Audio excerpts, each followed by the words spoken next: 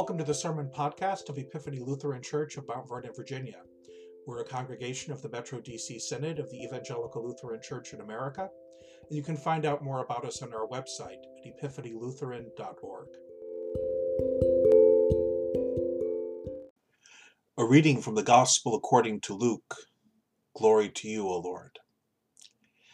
Jesus, full of the Holy Spirit, returned from the Jordan and was led by the Spirit in the wilderness, where, for 40 days, he was tempted by the devil. He ate nothing at all during those days, and when they were over, he was famished. The devil said to him, "If you are the Son of God, command this stone to become a loaf of bread." Jesus answered him, "It is written, one does not live by bread alone." Then the devil led him up and showed him in an instant all the kingdoms of the world. And the devil said to him, "To you I will give their glory and all this authority, for it has been given over to me, and I give it to anyone I please. If you then will worship me, it will all be yours." Jesus answered him, "It is written, worship the Lord your God, and serve only him." Then the devil took him to Jerusalem and placed him on the pinnacle of the temple, saying to him, "If you are the Son of God, throw yourself down from here. For it is written, he will command his angels concerning you to protect you. And on their hands they will bear you up, so that you will not dash your foot against a stone." Jesus answered him, "It is said, do not put the Lord your God to the test." When the devil had finished every test, he departed from him until an opportune time. The Gospel of the Lord. Praise to you, O Christ. After his baptism, we read, Jesus, full of the Holy Spirit, was led by the Spirit into the wilderness, where for 40 days he was tempted by the devil. It's probably not much of a surprise to learn that there is a character in the Gospels who promises that you can have everything you want when you want it, who promises you that you can do anything and accomplish anything that you really want to do, who promises you that you will be safe and secure no matter what. Yes, indeed, there is someone in the Gospels who promises all of that and more. What is perhaps surprising is that the person in the Gospels who promises that you can have everything, who promises that you can do anything, who promises absolute safety, the person who promises these things is the devil. So, we read that Jesus is baptized in the Jordan River. The Holy Spirit visibly comes upon him. Jesus hears the word of God spoken aloud. "You are my beloved Son. With you I am well pleased." And then, filled with the Holy Spirit, Jesus leaves the river and goes into the wilderness, just as the people of Israel crossed the Red Sea and spent 40 years in the wilderness figuring out what it means to live as the people of God. Jesus emerges from the waters, and he spends 40 days in the wilderness, trying to get clear on what it means to be the beloved Son of God. And during those 40 days, Jesus considers at least 3 possible ideas about his identity and his ministry, and Jesus rejects them as being not from God, but from the devil. The letter to the Hebrews says that Jesus was tempted in every way that we are, yet without sin. Jesus tempted in every way that we are, and I don't think that means Jesus was tempted to eat chocolate when he was on a diet. I mean, maybe he was. But the temptations we read about today that Jesus faced were temptations that were central to his identity and to ours as well. So Jesus is told, if you really are the Son of God, well, there's no need for you to be hungry. There's no need for you to be without anything that you want. You can create bread out of these stones. You're God's beloved, so name it and claim it. You're God's beloved child. What parent wouldn't want the best for their children? So whatever you want, ask, you shall receive. And if you don't receive, well, maybe that might mean that you're not really God's beloved child after all. The most true thing about you, just as it was the most true thing about Jesus, is that you really are God's beloved child. But that doesn't mean you get everything you want when you want it. We are taught to pray to receive today our daily bread, to ask for what we need in this moment, not for everything that we think we might want. And blessings beyond our daily bread are gifts to be shared with others. They're not private benefits for our personal enjoyment.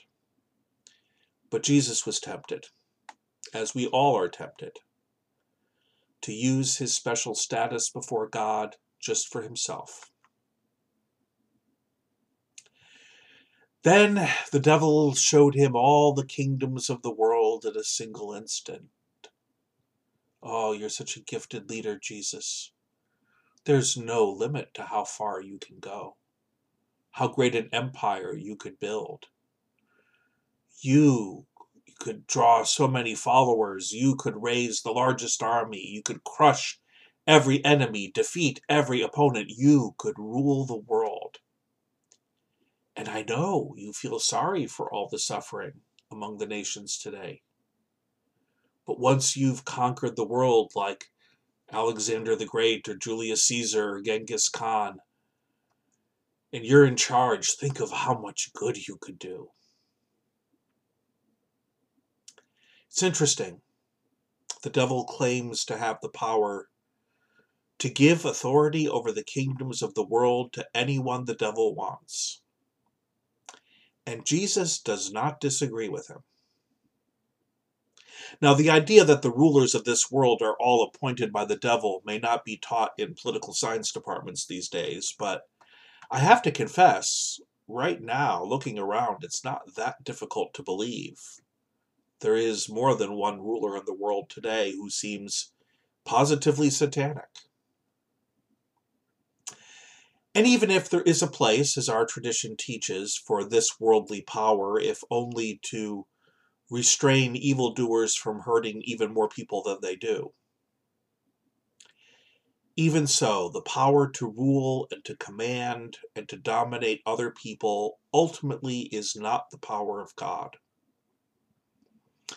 Sometimes it's the way that we prevent even greater evils, but it's not the way that God exercises power in the world. And so, as tempting as it might be for Jesus or for his followers to aspire to rule the world, to aim for great accomplishments, to achieve mastery and build an empire and climb the ladder to success, Jesus thinks if we do that, it would be a betrayal of what it means to be a child of God. And Jesus will teach his followers, the great ones in this world lord it over their subjects. But it cannot be that way with you, for the Son of Man comes not to be served, but to serve, and to give his life as a ransom for the many.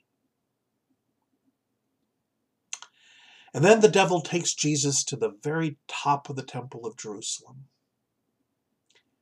If you really are the Son of God, if you really are who you think you are, then jump.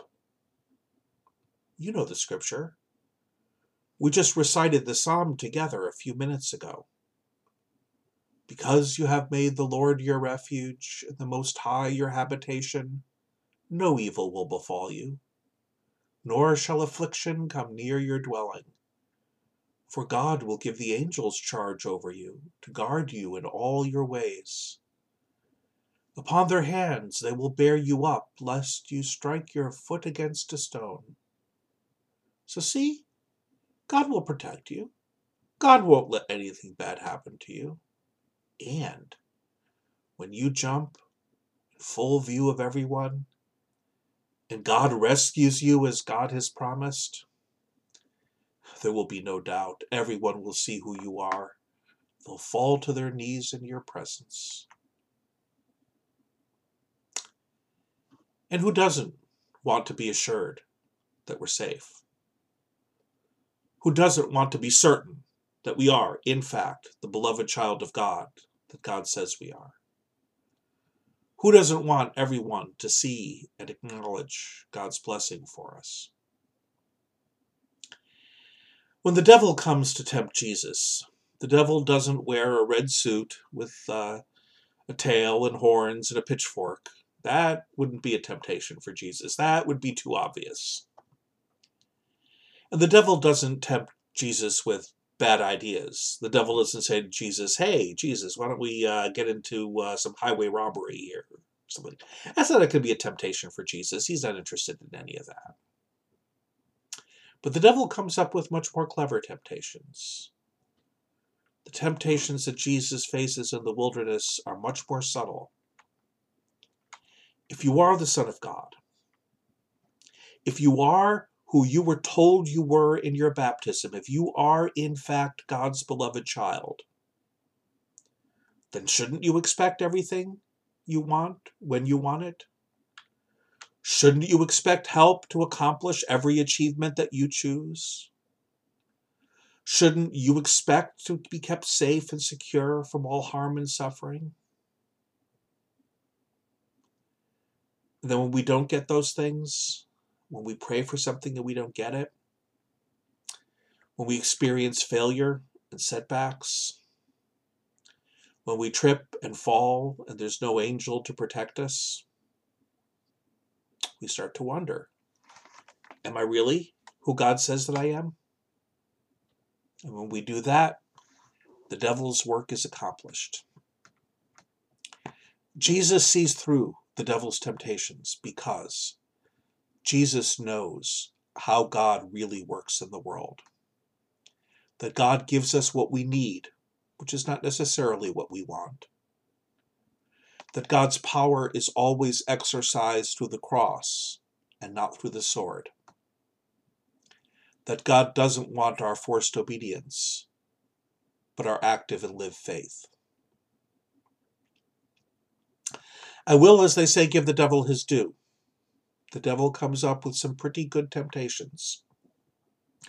And I think I would have fallen for them. Christians down the centuries have fallen for these exact same temptations. We try to use God to get the things we think God should give us. We cuddle up to power and start crusades, and before you know it, you're saying, as more than one Christian leader has said even in recent weeks, that Vladimir Putin is a great Christian because at least he's against the gays. We go any lengths to spare ourselves suffering and the disapproval of our neighbors, and so we tolerate and ignore the suffering of others lest it disturb our sense of peace and self-esteem. The devil's very good at getting us to buy into all three of these temptations, and I think it would have worked with me. But it didn't work with Jesus. Jesus is so grounded in his relationship with the Father that he sees all three temptations for exactly what they are, and he rejects them. And so Luke tells us the devil gives up. The devil withdraws and waits for an opportune time. Some say the time when the devil chooses to come back is at the very end of the story, when a voice is heard from the crowd of Calvary that begins with those familiar words, "If you are the Son of God, come down from that cross and save yourself." Others say That what the devil waits for is to offer those temptations to the body of Christ, to those of us who try to follow Jesus and are called to embody his presence in the world, thinking we'll be easier marks. And the devil would be right. We probably are. At least apart from Jesus. But during Lent, we're given an opportunity to try to take on more the mind of Christ. On our own, we know that we are no match for the devil. But Jesus invites us to learn from him how to see these temptations for what they are, how to resist them, and how to live out what it means to be God's beloved.